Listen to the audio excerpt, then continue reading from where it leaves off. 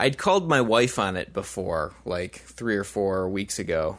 And it was entertaining me because she didn't know what I was testing. So I called her like 2 or 3 times. I didn't quite have it set up right yet. And she's like, "Hello? I can't hear anything, Paul. Did you butt dial me?"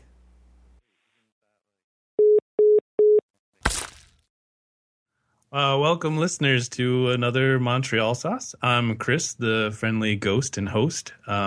If you're thinking, is that weird that you can see me, but this is a podcast? Don't worry, you're not crazy. It's quite possible that I'm glowing in your frontal lobe because I've had 2 x-rays in the last 2 days. So my luminous co-host is Paul. Sir, you can go ahead and insert your overshare for the evening. Oh, sure. Let's see. What do I have to overshare? I haven't eaten dinner, and I'm starving, and I'm in my pajamas. How's that? Nice, awesome. All right, and tonight we have with us one of the minds behind deathtothestockphoto.com, David Sherry, who is on a road trip to DC right now, and he decided to join us. So, David, we don't get all technical like an NPR show or anything, so I like to have the guests introduce themselves. Like, you can represent you better than I could. Sure, and do I get to overshare also to get started? Yes. Okay, well, I am currently on the road to Washington, D.C. I'm in a tunnel in West Virginia right now. I just left the rest stop, and I had Wendy's for dinner. That's my overshare show. But, basically, you mentioned Death to the Stock Photo. That is my most recent startup project. Started last July, so a little bit over a year old. I had graduated a few months before that last year, actually with an economics degree, which is kind of funny. And I launched a bunch of different kind of creative projects and startup ideas all through college, and finally kind of found the one that stuck a little bit, and that's led me to kind of where I am now. So happy to give you an overview of the business or anything like that if you want to start that way, or I can talk to you about kind of the whole process leading up to that. Yeah, I guess that'd be a good idea, is to introduce exactly what Death to the Stock Photo is. Sure. So essentially, for the first 6 months, it was just an email list where me and my partner, Allie, were basically just sharing photos from our library or our Dropbox account or places we traveled to people in the creative community that were our friends and peers. And basically, it was just every month we would deliver high-quality images to their inbox for them to do whatever they wanted. So basically, kind of the pain we saw was that a lot of times creatives work with clients, be it businesses or they're sharing on social media, and they create something really awesome, but it's really tough for them to always have high-quality imagery to pair their work with. So it started pretty humbly. It was just me and my partner just sending the images to people, just saying, hey, is this useful? And after about 6 months, we had a lot of traction on the email list and realized maybe it was something we should pursue further. And so at this point, it's still the free email list where we deliver imagery to people's inboxes, but it's also a premium web app that people sign into and basically can browse a whole library of content from all under one license, and pretty simple and cheap. So that's where the business is right now.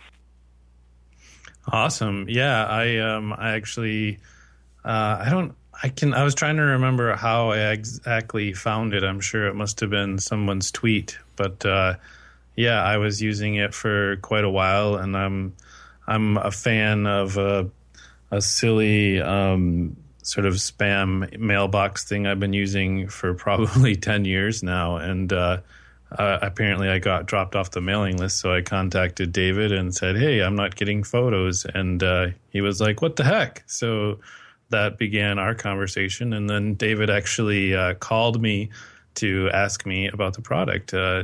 That's kind of what happened, how I got to know David, and we ended up talking for quite some time, and I don't think you were home then either, were you? No, I was also on the road at that point. And really, this is a good time to kind of talk about some more of like the genesis, I guess, because travel is like a big piece of it.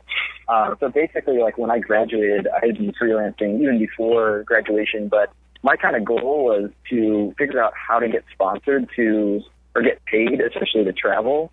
And so I kind of had this scheme that was I wanted to pitch companies to sponsor me to travel in return for creating high-quality content for them. So my thesis was, as like Pinterest and Instagram and all these really visual-based networks were taking off, companies were having a really hard time filling the amount of content they need to fill in all those social channels every day. So, the role of the social media marketer at these companies is like, okay, you need to be on Pinterest, you need to be on Instagram, you need to be tweeting all the time. Like, kind of how do you have enough content all the time to share? So that was a problem I kind of saw starting to happen in the market. And I thought, maybe I could pitch myself as this content-generating machine. And if a company would let me travel for about 6 months around the country, I would just essentially create content for them on demand, tell stories, even write for them a little bit. And so my goal, like even prior to starting Death with Stock Photo, was figuring out how to travel, how to get paid, I guess, while I was traveling, and how to solve this problem of not enough high-quality content. So I actually pitched some of the bigger companies here in Columbus, a few companies out west, and gave them the, just give me a small budget, I'll travel for 6 months, give it unlimited content, and it'll be awesome. And basically every company said no, which ultimately ended up being a good thing because basically what I realized was, okay, I'm pitching these companies in this problem. They don't have enough high-quality content. It also makes sense that my peers, other freelancers, other creatives, have the same problems these big companies have, just on a smaller scale. So from the beginning, the whole kind of concept started from how can I travel around, creating content, and then it kind of morphed into this, like, supplying content to my peers. And then after actually about 6 months of running Death with Stock Photo, we actually crowdfunded a 5-city road trip. And so it kind of came full circle because our community actually funded a trip around the country that helped us supply content to them instead of the big brands.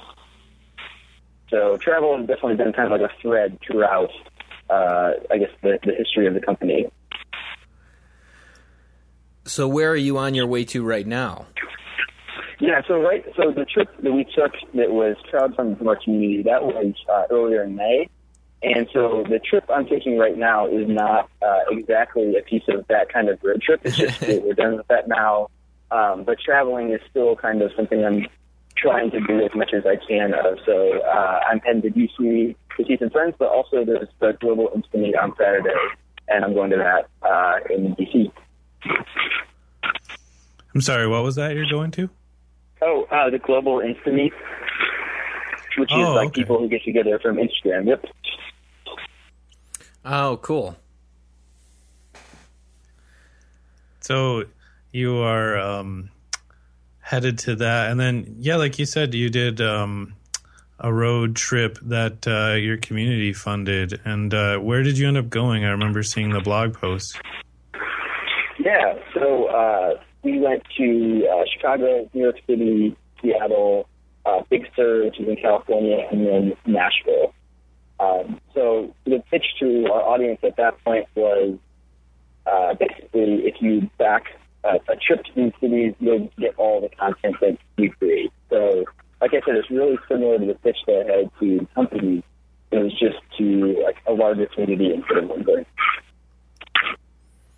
Nice. And then did you also, I think I've heard too that you've also picked up content from others besides you and your partner, Allie, right?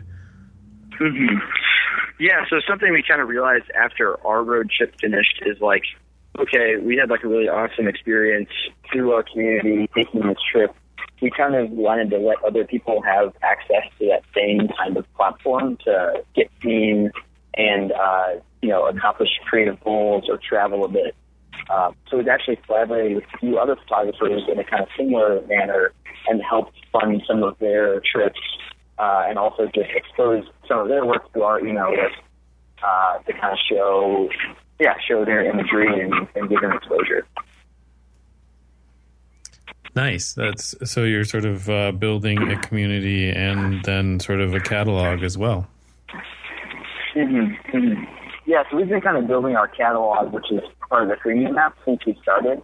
And that's kind of all gone into that library. And now through kind of working with some other photographers too, it's kind of helped build that. But also we've been kind of building the catalog and library since the beginning, and through collaborating with some other photographers, that kind of helped build that as well. Because it's tough to really have a large library that fills a lot of different needs. I think that's something we're trying to figure out how to problem solve on. Nice. And then the recent campaign you did was the Choose Your Truth, and that really caught my eye because it's kind of something that we ended up doing here on Montreal Sauce. Is you guys sort of reached out and sort of interviewed a lot of creatives and a lot of makers who make things. Do you have any stories to share about that? Yeah, I think the idea behind that was we were just like really interested in people or inspired by people who had kind of created their own way of doing things or created their own path. So all the people we interviewed were people that like literally just created their own segment in the market. I think Megan Grover is a good example of that. She's like kind of like part designer, part brand advocate, part blogger. And she's been able to actually travel a ton through partnering with brands to kind of do some fun campaigns with them. So yeah, we're just like really inspired by people who kind of have created their own job essentially and created their own lifestyle. And so the whole campaign was really based around that concept and based on like kind of living like the non-stock lifestyle or the non-standard way of doing things. So do you think of this as more or less a lifestyle business? This is a business that is enabling you to do all of this travel, and at the same time you get to express yourself by making all this great content.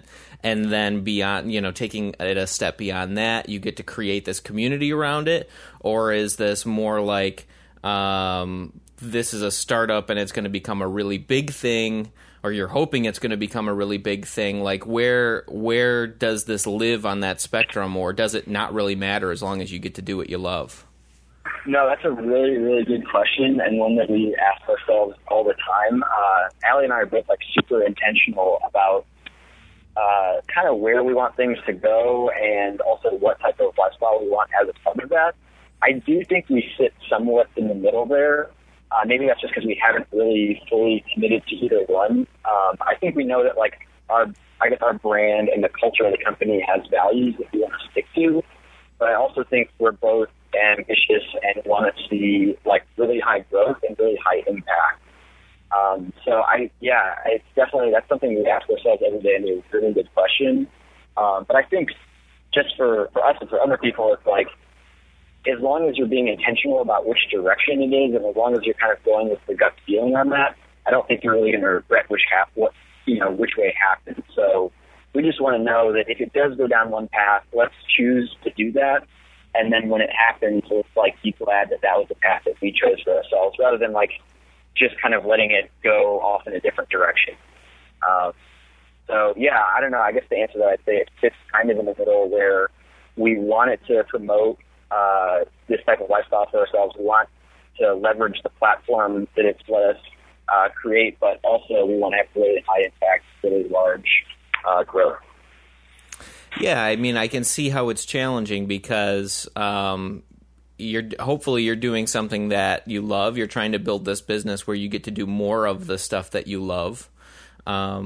And at the same time, it could easily grow into something where you end up kind of working yourself into this corner where you're not doing the things that you love because you're running this business at the same time. So I can see how letting it grow organically, and sort of at the same time, you might be shooting for the moon, but at the same time, you're trying to control that ascent so that you can keep your eye on what you really want to be doing.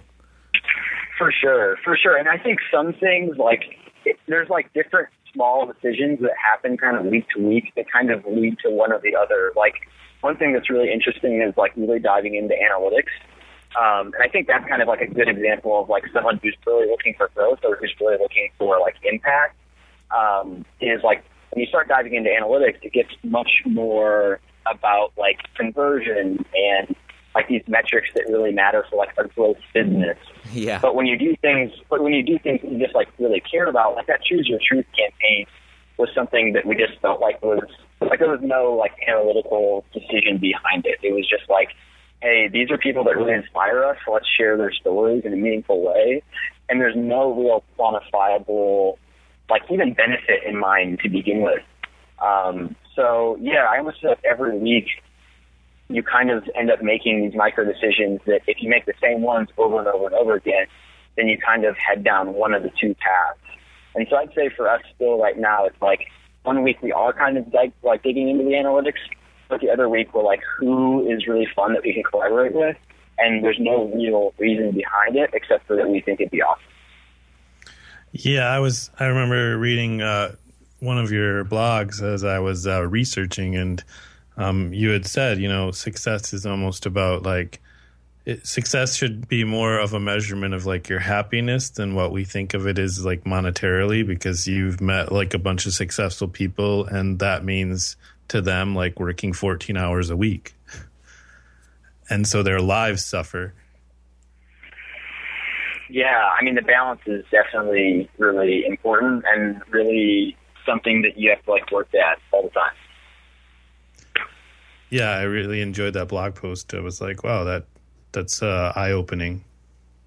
It kind of goes back to what you were just talking about, the analyticals, because so many people, when they want to like grow, whether it's a startup or a business or a podcast, it's you look at all the success around you and you say, okay, well, like they obviously have like 900,000 Twitter fans, so we have to get 900,000 Twitter fans. And it's not about the numbers and the conversion a lot of times. It's more about the authenticity of what you're doing and whether you like it. Yeah, and just connecting with people has been like really, like that's almost as gratifying as some of the other things too. Just like I'm really pumped that like when we hire someone for a short little project or something, like I just like maintaining that relationship even afterward too.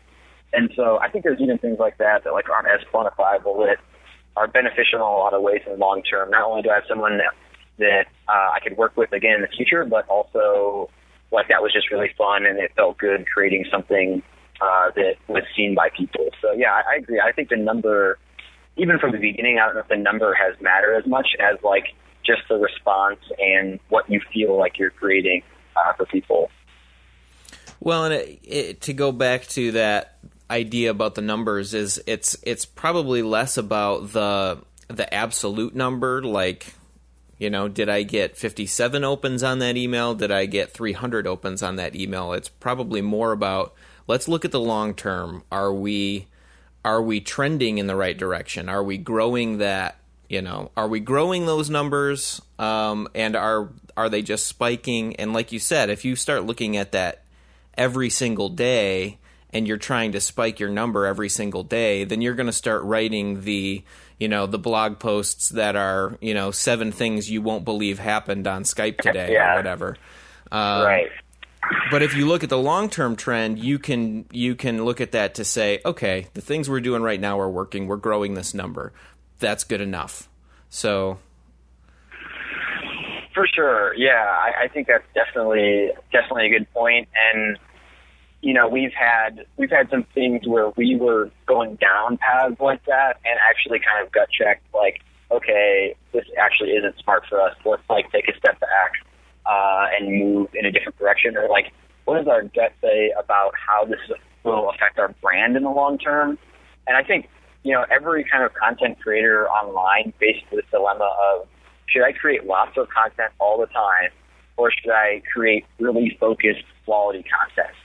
And I don't know if I have like the answer to that, but I think everybody faces that. Like, it's getting really noisy online. Should I just be churning out stuff all the time, or should I actually spend the time to make something really quality? And so one thing that's been interesting with us is, and I think part of the success of our email list is we only email once a month. It actually went out yesterday, but like literally only one time a month we email. And we basically ask ourselves before we email, is this like incredibly valuable to the people we're sending it to?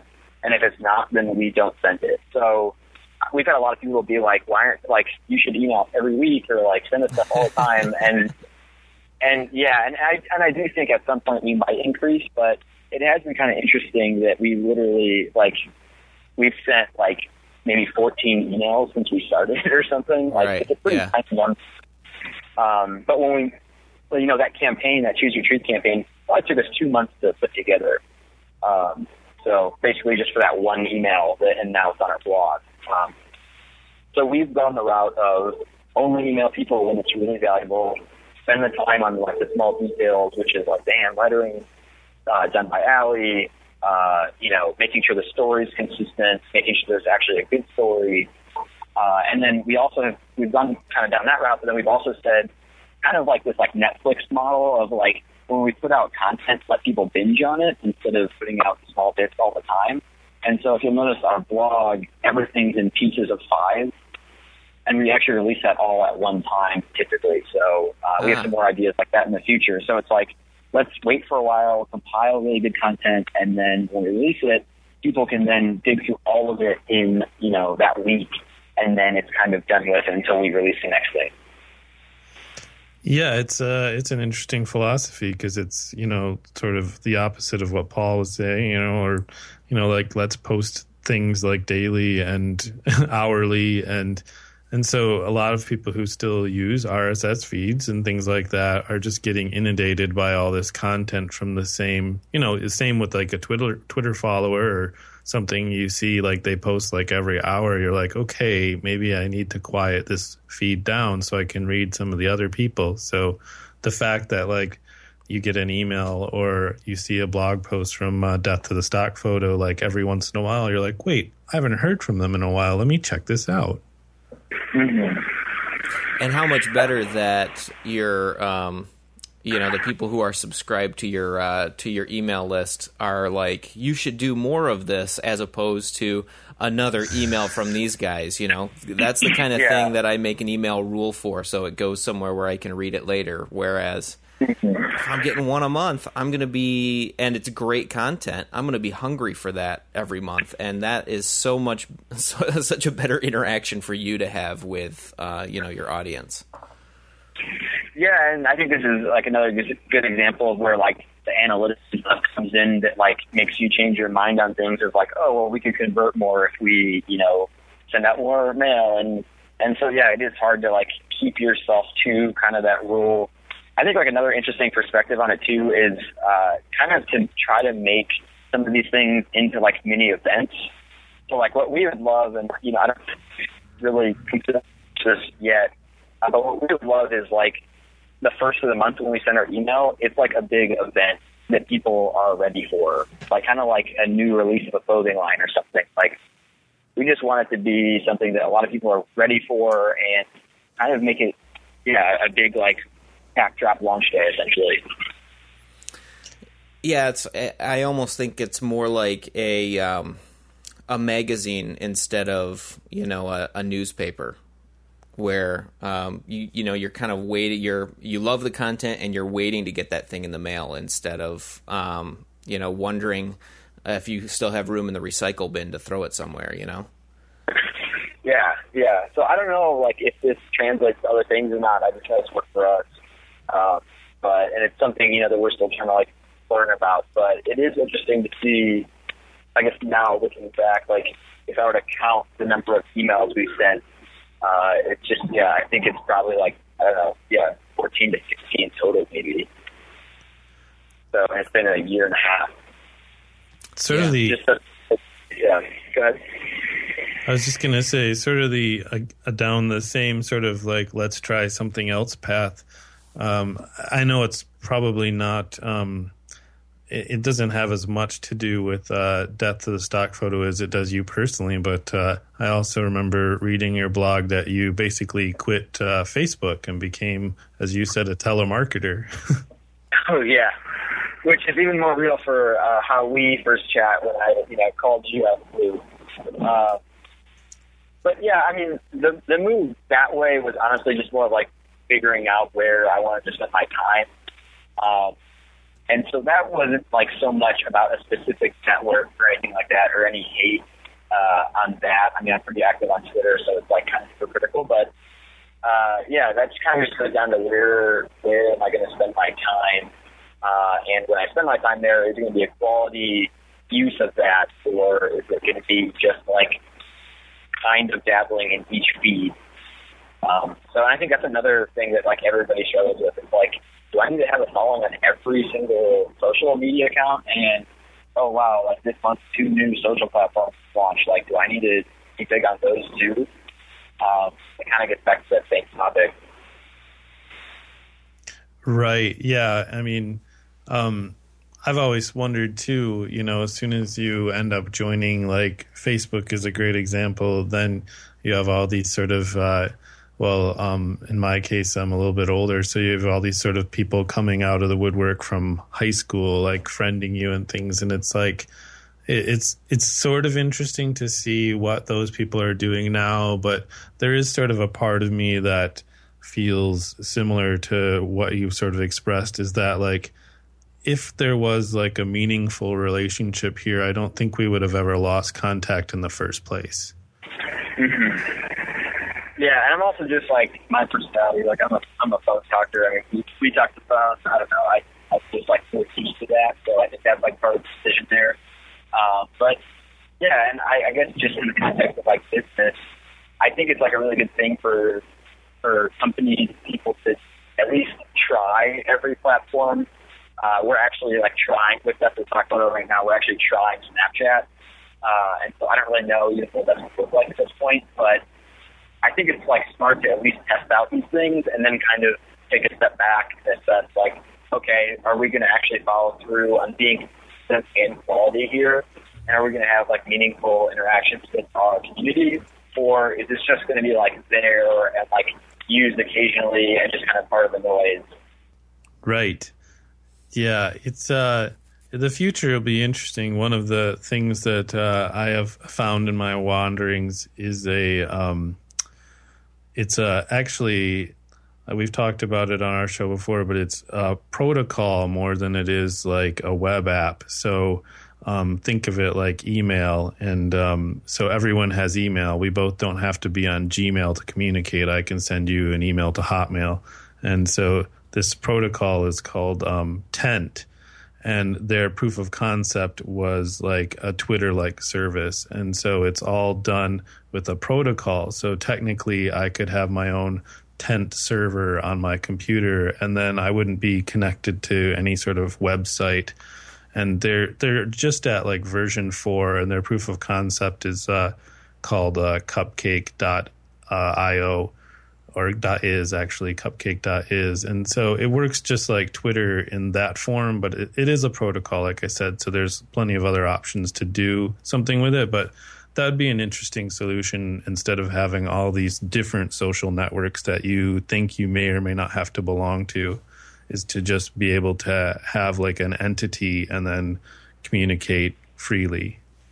Well, I think that's a great, like, start to things, because I think the way I see things going is, like, I think networks that are hitting, like, the mass, like Facebook, I don't know if we'll see too many more of, like, Facebook, basically, because I think Facebook was one of the last things that's really hitting the mass market. I actually think what we're going to see is all these little micro social networks start popping up. So I actually like that concept, because I think we're just going to have, hundreds of tiny social networks that are all within different little verticals that only end up getting, 1 million people total on each one, but they're all serving the needs of different communities. I saw like a really interesting writers community social network, and I can't remember the name of it right now, but they made all of the pages on it that people create just like dead simple. It was just like links to your writing and like a little about me paragraph that I thought was pretty interesting. And I don't know if you guys were able to check out Ello, but that's like, a recent network that launched. Did you guys make accounts on there? I do have an account on there, and yeah, it's interesting because it is a little bit minimal. Yeah, Ello, I can't tell, the big difference between that and Tumblr. So I wasn't really sure exactly what to do on there. But I guess there must have been a need. I think they were saying that they were getting like can't remember, it was like 35,000 signups a day or something like that. So I guess there's clearly some type of interest for those type of other options. Yeah, I think there's still a Facebook backlash with every, rollout of, oh, we changed the algorithm on your timeline, or we changed our privacy settings for the 5th time this month. And so I do think that there's a little bit of that, but I also feel like I don't know if Ello, like what section that came out of. It seems like it caught on fire with certain communities, which of course is usually how these social networks grow, right?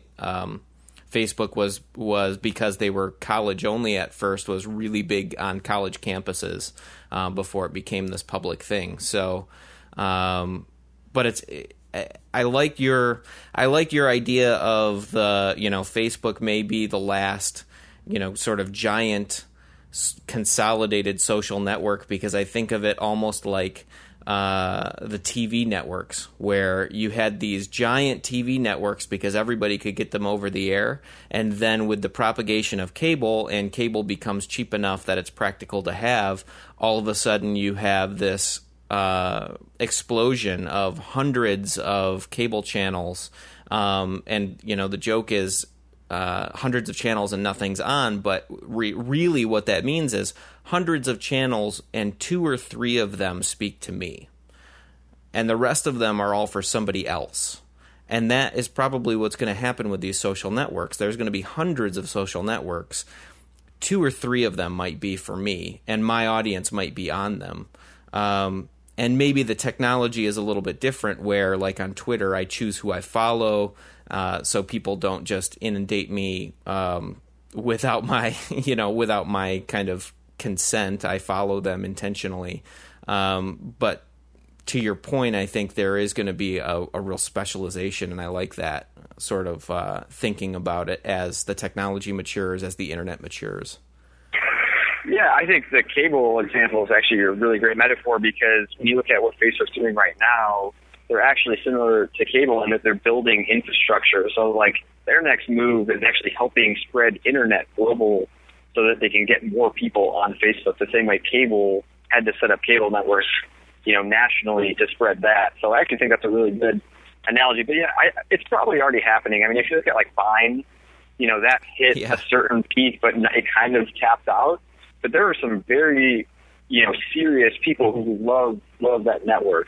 And there's been some other similar moves just like that. And so I wonder if we're already kind of seeing the beginnings of like high growth, but only to a certain extent. Sure. And, we'll keep seeing little loops. So maybe that's a really cool thing, that there's a lot of new opportunities there.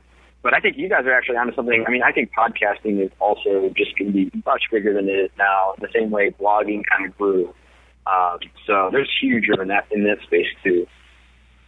Yeah, we're hoping. I mean, podcasting is another one of those mediums where there's a specialization, and you get to choose who you follow, and you get very specific content that you are interested in, and you're not.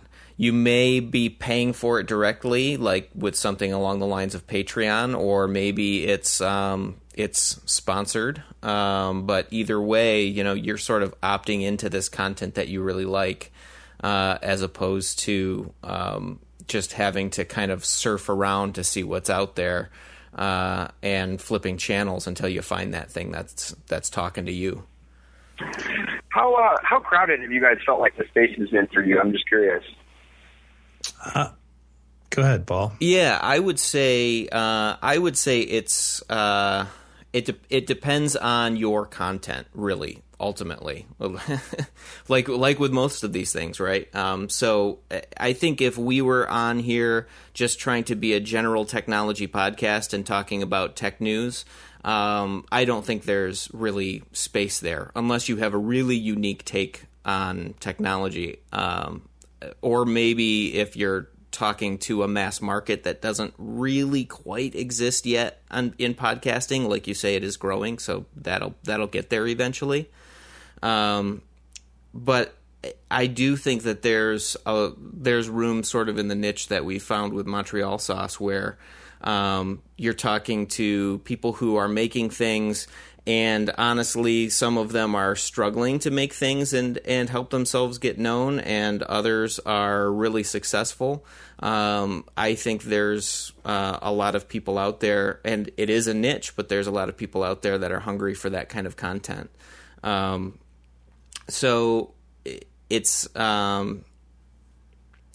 there's a ton of shows out there, and I think you're struggling more with discovery than like dilution.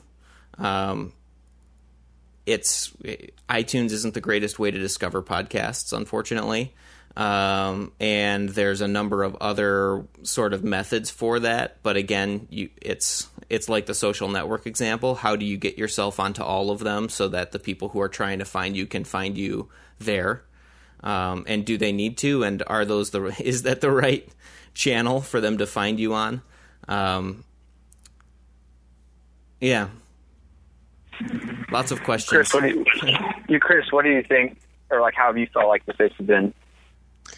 I do think that it's kind of crowded. I mean, for example, we are working, we have one show in the can, as we would say, for another podcast where we're watching bad movies, and there's a lot of shows like that already. So I do feel like it is crowded a little bit, but yeah, to Paul's point, I think it comes down to like discovery. It's so many people, I think, from maybe the generation before mine and mine think that podcasts are only going to like Apple iPods, like because of that sort of branding. So finding like discovering podcasts becomes very difficult, I think, for the audience in general. And so, it's like a challenge then to find an audience. And so that's, I think, why I was intrigued by some of your suggestions. And then you suggested Paul Jarvis to me because, it's about maybe sticking with your own network of friends and promoting it sort of that way rather than trying to, get that overnight success, rags to riches that everyone loves to hear that story, but typically it's not true at all. Yeah. I mean, I just think it's still really new. And so, I mean, obviously the best time you could start was yesterday. So I think it's good you guys are kind of already in there, but I think as like more tools become available for people to surf through and dig a little bit, and as you guys kind of perfect the way that you guys talk on the show, the stories that you're trying to tell, the angle you're coming from, I think it only kind of develops, into quality with time. And one like podcast example that's pretty interesting. I'm not sure if you guys ever listened to it before, and I believe his name is Dan Carlin. Have you guys heard of Hardcore History? I have heard of that podcast. I haven't listened to it yet, but it's on my list of things to check out sometime. Yeah, he's got like a 4-part series called Wrath of the Cons, and basically what he does is he like nerds out on just like history and history lessons. And so what he does is he honestly spends months researching and months recording one show at a time, or a series of shows. They're all like 1 to 3 hours long. And it's basically just one guy telling like history stories, but he's so good and he knows so much about it. And it's just like really fascinating stuff. And I definitely recommend giving it a listen. But it's just kind of interesting because that's kind of an example of someone who's doing it slightly different. Whereas like, his thing is like, I'm going to make this series. It's going to like basically kill me to put together because I have to talk for, 2 hours of just straight talking. There's a lot of things you have to even edit in there. You have to get all the facts right, historical dates.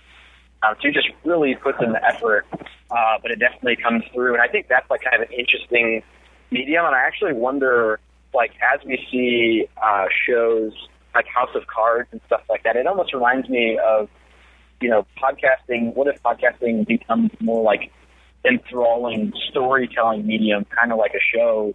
And basically, we revert back to old radio, in like the 50s, when people would sit around the radio for hours and listen to stories. Like, that's kind of how I felt when I was listening to his history podcast. So I'd be curious to see if we'll see really high-end production on podcasts as well. Yeah, I was listening to something recently. It might have been just the Nerdist, but it's interesting how comedians have found new life in podcasting, because we went through the 80s where the club scene was it, and if you wanted to do comedy you had to go to LA and you had to be in the clubs, and then those guys all matured and ended up getting sitcoms in the 90s, and then sort of comedy just sort of you get to do your special on Comedy Central maybe once, and then how do you keep an audience engaged besides touring? And so now there's all these people like Gilbert Gottfried and Mark Macon and all these guys doing podcasts. Oh, I think that's a great topic, because comedians are killing it right now on every network. Vine is run by, anybody. They don't even have to be famous comedians. Vine is run by people making really hilarious content. YouTube, there's tons of people who run very successful businesses just basically making really funny videos on YouTube. Snapchat, you're starting to see that too. And so, and this is a Gary Vaynerchuk thing that I think is really interesting. But basically, there's kind of a few ways to stand out on these different platforms. And comedy is an easy one because you're not interrupting people when you're writing their day. And so actually one thing we think about when we look at our social strategy when it comes to Twitter and Instagram is a lot of brands also see that too. And so brands will try to be witty and funny with just the content they put out or the responses to people. And what Gary Vaynerchuk will say, and I kind of agree with this too, is because everybody's going for the comedy, witty play, if you want to be better to move back to more human connection or empathetic type content. So we actually try to stay away from more comedic type content and go for emotional type content. But I guess back to the point you were making earlier is, comedians have free reign right now on a lot of different networks. They're all, I think, very successful on these. Yeah, you make a good point though. It's one of those, it's kind of like you're saying, it's a it's a very large pool that you've dipped into when you decide that, hey, I'm going to be the funny guy on Twitter, because there's lots of people like that aren't even celebrities. So so that's good to be a contrast to that for sure. Well, it's just I think it's an easy value add. Everyone's trying to figure out, how do we not interrupt people with advertising? How do we actually improve their experience on these networks, and therefore, gaining their trust? And so comedy is just a really easy way to do that, because making someone laugh is a benefit to their life. And I think that's why we've seen just comedians in general do well on every network. And then that's the play that all brands are making. And so it's just a different way. Yeah, we just try to kind of go the opposite route, because there's a little bit more of a drought of people who know how to be empathetic via social media. And I would say the thing about that too is it can when a brand or corporation does try to play the funny, but it doesn't work. That can be some of the most tragic branding mistakes that you can see out there too. Is know your audience, know what's going to play, and don't hit anything that's too sensitive, right? We give comics a big pass on a lot of those things, kind of depending on who they are and the kind of humor that they can get away with. And honestly, what they're selling you is comedy. So if it's not for you, you could go find a different comic that's more your style. But a brand has to be really careful about when they do apply that humor. I think Old Spice and Budweiser do a really good job with their, Super Bowl commercials and all of their kind of funny advertisements. But there's a lot of things that they would not be able to do and actually get away with, that I think it's interesting to see brands try their hand at the comedy card and sometimes fail miserably and catch a backfire because of that. Yeah, I agree. I will say, speaking of comedians, I was actually going to blog about this on my blog, which I haven't touched in a while, unfortunately. But speaking of comedians and doing something different, I've recently been turned on to Gilbert Gottfried's podcast, and he's really a huge fan of like old movies and old movie stars and old comedians, and that's who he gets on the show. And I don't know that I even remember the guest that he had, but do both of you familiar with the card game Cards Against Humanity? Mm-hmm. Yep.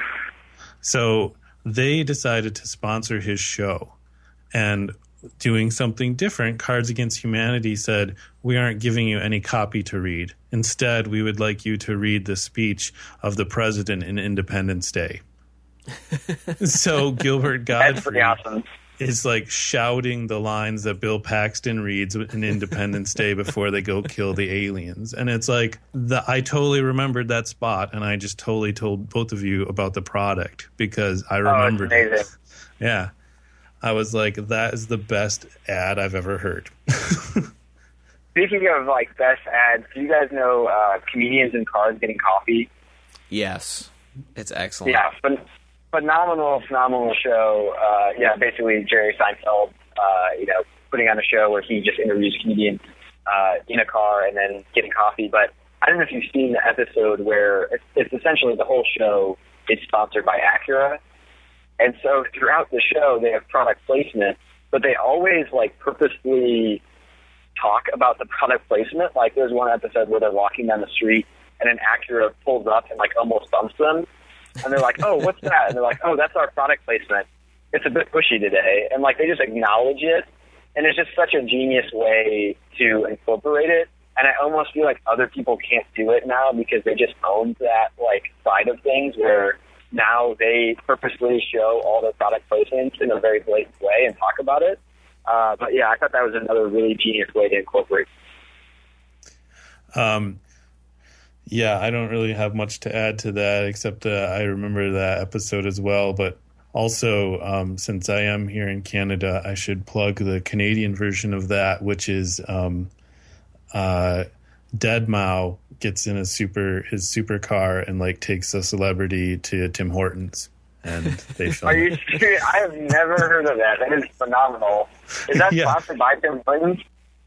I don't even know if it's sponsored by them, to be honest. It's just hilarious. He just like gets in a car with like 4 GoPro cameras and he goes and picks up a celeb, and then they get in line at Tim Hortons like in the drive up. Oh man. What is so good about that is like that's a great example of two different things where you can just describe in like one sentence what it is, and it's so interesting and like out there that you'll know right away whether you're going to build an audience from that or not. It's like, let's take, let's just compile all these random ass pieces together and basically see if people respond, and clearly they do. And I just like that because I'm going to go watch that based on just the theme. That's amazing. And that's how powerful just that like script is almost. I think there's probably a lot more room for people to get a little weirder with some of their concepts because that's really intriguing.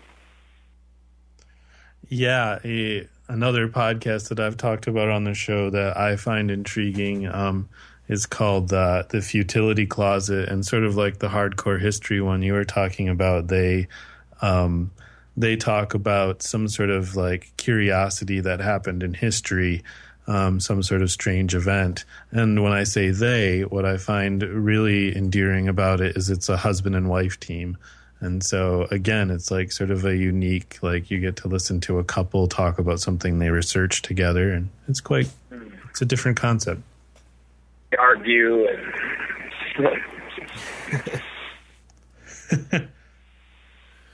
yeah, I mean, there's just, it just shows that like you can combine a lot of different things and find an audience.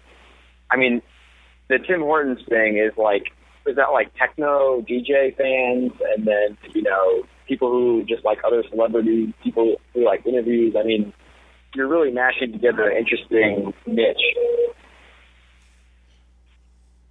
For sure. Yeah. And like you said, it's about engaging audiences, and sort of like going back to Death to Stock Photo, we sort of breezed over our first conversation, but the whole reason that you initially called me was to call people who use the product, and that's another sort of unique way that I don't think people are engaging their audiences by like directly phoning them like you have done. Yeah, there's actually a good story. I don't know if you guys read like James on Future's blog, but he talks about one of his first blog posts that got popular. This was like, I don't even know, maybe 15 years ago or something. But people had commented on it for the first time, and he'd never gotten comments before. And he actually looked the people up online because he was so happy that they commented, and called them that day and like thanked them for commenting on his post. And they were just so blown away.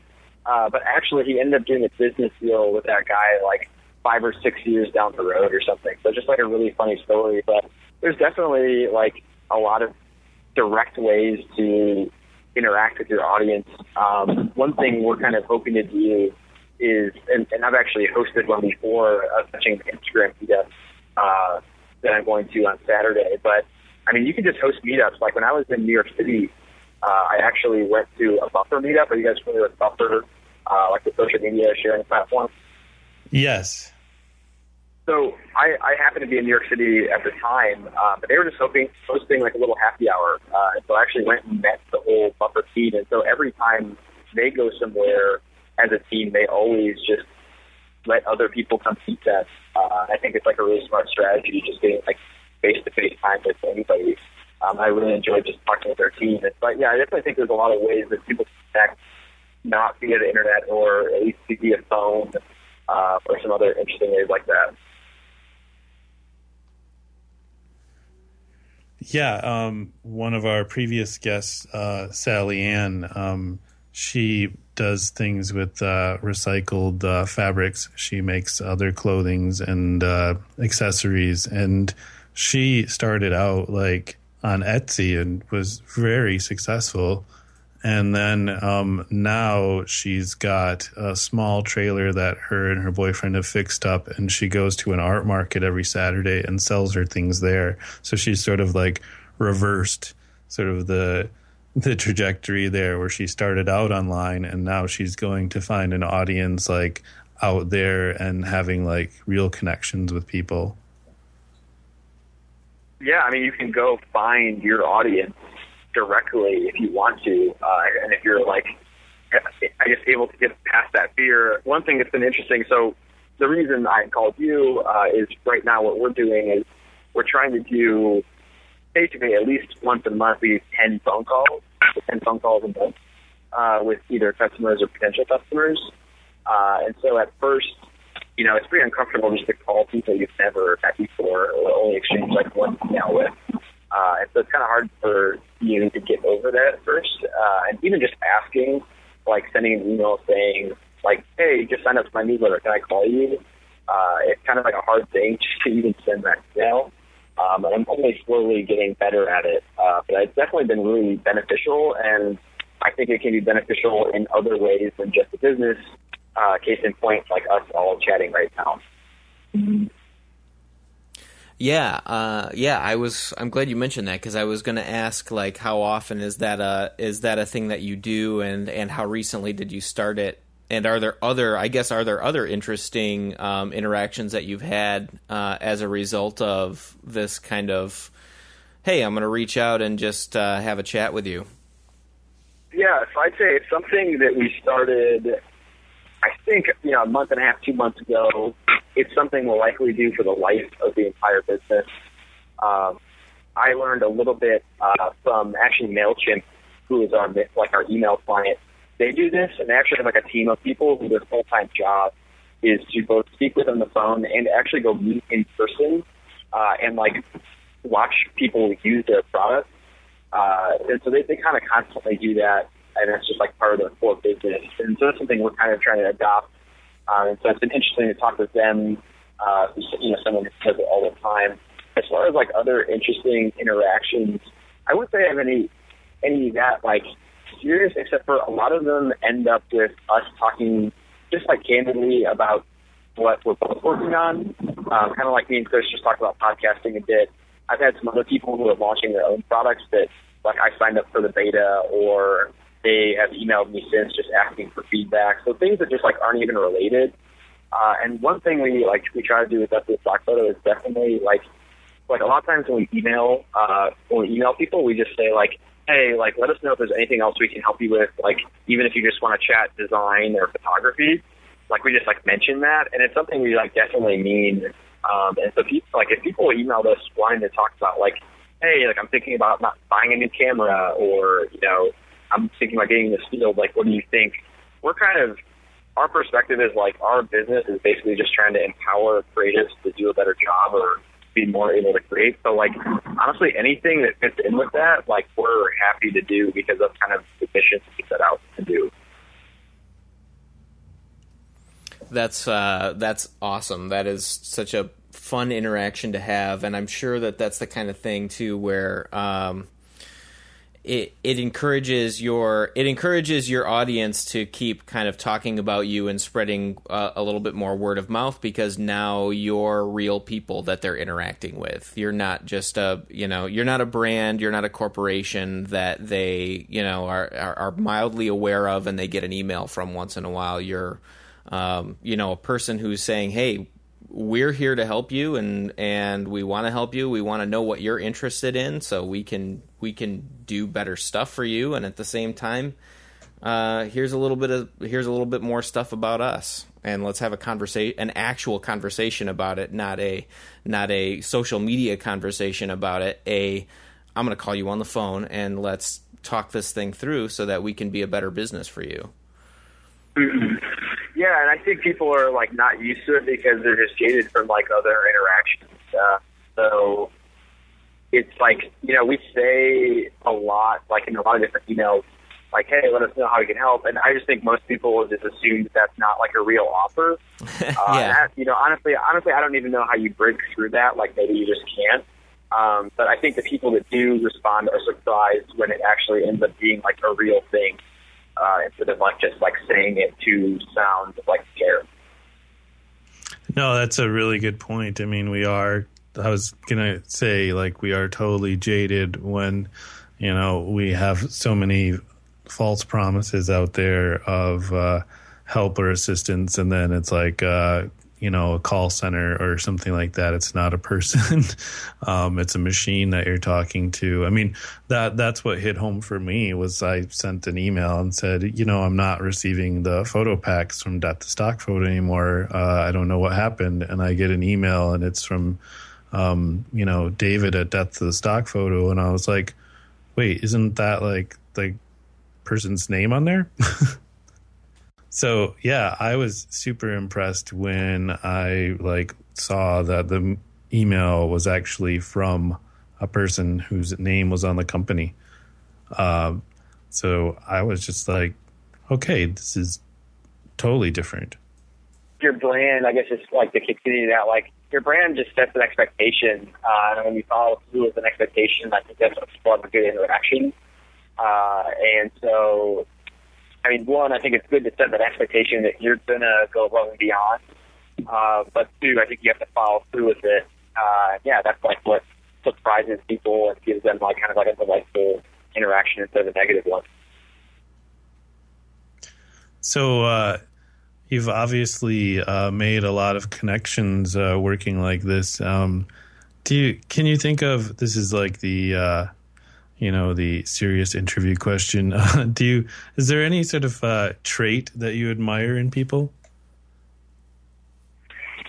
I'd say I admire that people are willing to get on the phone at all. So I'd say people are pretty trusting. Like, I mean, yeah, I don't know. And the other thing is, like, whenever we screw up, like, whenever, like, a bug happens or something like that, I'm always, like, pretty scared that people are going to be really furious. And honestly, everyone's, like, really positive. And we get like people who write mean emails, and we get like, haters and stuff like that. Like that is common, but at the same time, like everyone's pretty trusting of us, and everyone's pretty flexible and positive. Like if something's wrong with an account and we're trying to fix it, like we never, and maybe it's partly the way we handle things, but like honestly, everyone is really like positive. So I think that's like been really interesting. Is just that people are really trusting. They're willing to hop on the phone. They're willing to give time. And then when we screw up, like they don't get really pissed about it. Yeah. Speaking of really great people and trusting people, apologize to your friend who's traveling with you, because we're bogarting a bunch of your time. No, it's totally fine. It's a 6-hour drive, so we're right. It's not a problem. And this is like, I guess this is a good thing too, but like just trying to figure out how to work on the road is something I'm not good at yet. I'm trying to learn more about. I was in Chicago last week and definitely did not get as much done as I'd like. And I think like a lot of times it's just time in transit. Like, I wake up and I want to go to a coffee shop, but in a big city it might take me 40 minutes just to get there. That's like 40 minutes I could spend looking. So one thing I'm just trying to get good at is like scheduling and also finding the time to get the work done when you're not set up in an office. Yeah, I had difficulties with that this summer for sure, and it was even more difficult traveling, quote unquote, internationally, because I returned to the States, so I didn't have service readily available in case I didn't have Wi-Fi. So I completely understand how difficult that can be, and like you said, scheduling it out as well. Well, thanks for being flexible today too. I mean, I appreciate like you guys just willing to be like, yeah, okay, we can do phone. You have to find time and you have to kind of just make it work, basically. Well, and it was a fun experiment on my end as well, because I was like, I'm pretty sure I know how I can patch my phone into the audio rig here, but I haven't had anybody to test it on yet. So thanks for being our guinea pig. Yeah, no problem. So yeah, we can kind of like wrap things up here. I don't know if you guys have any more like just kind of final questions that you want to go through or anything. But yeah, I mean, thanks so much again for being flexible with that, and also just for having me. I was gonna ask you, as you've been traveling, I can't remember if I read it on Twitter or you had posted a picture that I saw somewhere, maybe on your blog, that you were like hanging out at another startup, and I was just wondering if there was some sort of like secret society where you guys all wear rings and you can just like go crash at another startup. Yeah, no, I think what's cool about this industry, and I'm sure you guys even see it from the podcasters and stuff, is everyone's just so down to help. Everyone's really open and just sharing things, and a lot of people like just know what it's like. So I don't know, I found it pretty easy just to reach out to people in different places and just say like, hey, can we meet up? Can I stop by? Like, I'm looking for a place to work today. Can I work in the office? Like, I don't know. I guess like that's the thing that I've learned is that if you just ask, like most people respond a lot more positively than you think.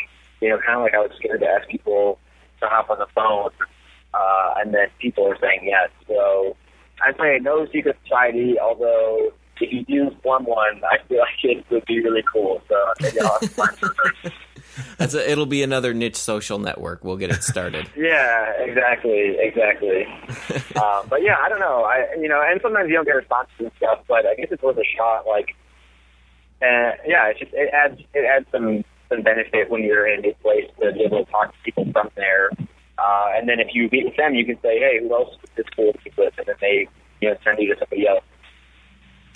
Yeah, I mean, I do remember you had a blog post on small talk and the difficulties of that, and it's the same thing. Like I'm started to realize as I'm producing both of these podcasts, it's like, okay, here's my short list of people I want to have as guests, and I'm like, so why don't I ask people I don't really know that well, because all they can do is say no, and what is that going to do to me? It means I have to find another guest. Like I shouldn't be like terrified to ask somebody that may be at a celebrity status or just at a status that I don't think would want to talk to me because, like you said, people are much more open than you think. Yeah, for sure. Especially when you approach it in a genuine way. I mean, if you guys are coming to, I mean, I know you would, but like if you're coming from a place of just being like genuine with your story and authentic, I mean, people notice that and they can like feel it in the way you bring your email or like what you said. And yeah, I think they're more open than you expect. So I definitely think that's true. Well, hey, thank you so much for your time tonight, David. Where would you like people, if they haven't already figured it out by now and listening to the podcast, where do you want people to find you on the internet? Sure. So you can check us out on Twitter, and that's at Death2Stock. And my Twitter handle is at DavidSherry36. And then they can just go to deathwithstockphoto.com if they want to check that out. I write a weekly email called Gold List. Comes out every Wednesday if they want to do that personal writing stuff. But yeah, I mean, I'm serious about what I said earlier. If anybody wants to shoot us an email or shoot me a personal email, please do so. I'll respond and try to help as best I can. So don't be scared to do that. That's awesome. Thanks again for being on tonight. Yeah, thanks so much. Yeah, no, it was fun, and yeah, I appreciate you being flexible, and thanks so much. I'm excited to keep listening, and yeah, thanks again. Drive safe and enjoy the Insta meetup. Yeah, we'll do. All right, we'll see you. Thanks. Bye. Beep. Boop, boop, boop.